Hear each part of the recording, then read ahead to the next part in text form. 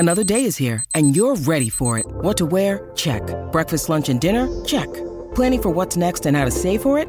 That's where Bank of America can help. For your financial to-dos, Bank of America has experts ready to help get you closer to your goals.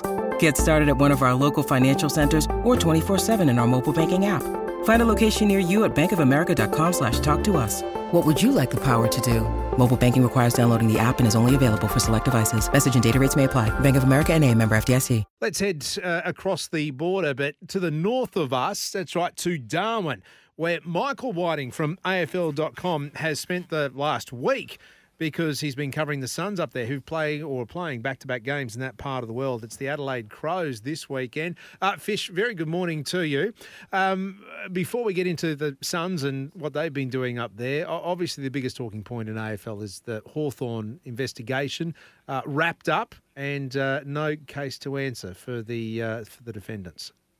Good morning, Benny. Yeah, it's wrapped up. I would say stage one is wrapped up. It was obviously a necessary process to go through or a necessary step to go past once the investigation opened, but I feel like it's the start of a long road. There's other potential law avenues for the complainants, even for the defendants if that's the path they choose. We saw Chris Fagan's statement come out last night. It's good news, I feel, for Fagan, Clarkson and Burt. But I also feel like listening to Chris Fagan over the last few months, reading his statement last night, I feel like he would like it further resolved as well to thoroughly clear his name. While he's been cleared at the moment, I feel like he wants to get his side out there and he wants people to judge after hearing his version of events. So, yeah, that's one step behind us, I reckon, last night, but I think there's a few more to go still. Can't blame him on that either, Fish. I mean, we all want to hear, we all want to have our side of the story told, regardless of what allegations are thrown against us. So I totally understand where Chris Fagan's coming from. What about Alistair Clarkson? Are any of your colleagues down in Melbourne surmising whether we're going to see him back in the fold sooner rather than later? No, not as of yet. I think that's obviously where the story will go now because he has been cleared in this initial process. Now, he obviously stood away a couple of weeks ago while this was still ongoing.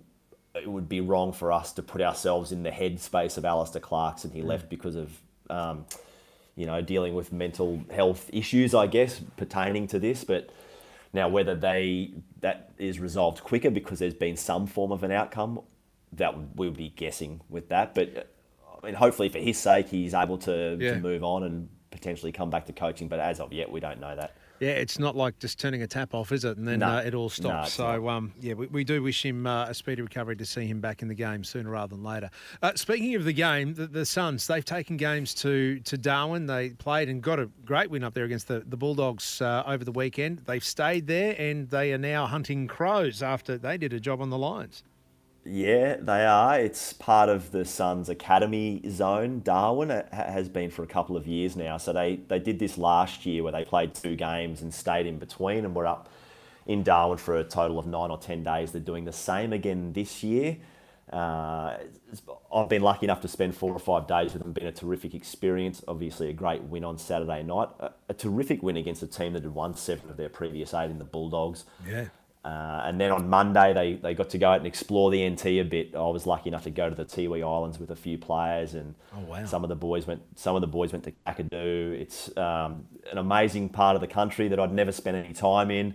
Very lucky to go to Tiwi Islands, of course, the home of the Long family, the famous Long family, the famous Rioli family. So much history, such tiny little islands, amazing experience, but. They've finished that part of the trip now and they're turning all focus to the Crows, who, of course, as you rightly say, did a number on the Lions and are in red-hot form themselves.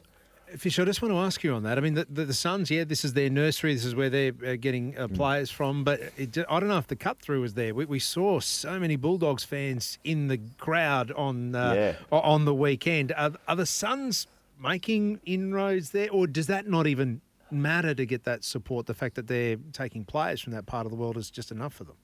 No, I think they want the support. It's only been a couple of years. My initial feelings up here, Benny, and even at the game on Saturday night, you're right, there was a lot of Dogs fans there. I feel like a lot of people up here align themselves to players and therefore onto clubs. So whether there's guys that played for local club up here that then make it to the AFL, they support that club.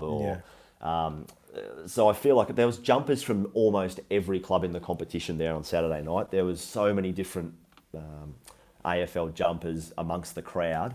I feel like there is a market waiting to be captured here. That the Territory doesn't have its own team. I feel like they want to grab onto someone, and it's not going to happen in 2 or 3 years. It might take a few more, but the Suns have got a chance. They do have a bit of a following here, but it'd be interesting to see Saturday night. Adelaide has been up here previously, many years ago as well, so I'm sure they'll have a few fans on Saturday night. Well, it could be a big bounce. I mean, the Suns sit in 12th, but they're just one win out of the top 8 on 20. Well, they're on 20 points, and the Crows 24 points. So it's going to be a swing either way if the Suns can get up and down the Crows. Before we run out of time, Fish, news is fast approaching. Dane Zorko heads to the tribunal tonight to fight that intentional contact with the eye region. Your experience with these, gut feeling, has he got a case to answer here? Or at least a case to try and get off this charge? Yeah, I reckon he's got a case, but boy, I think it's hard to argue it. I don't think he put his hands in the opponent's eyes, and I'm sure that didn't happen. We just saw no reaction from the Crows player. But it's a look that the AFL doesn't want, and I think it's really difficult to argue against it. So I think it's worth having a shot, but I think it's going to be difficult to overturn.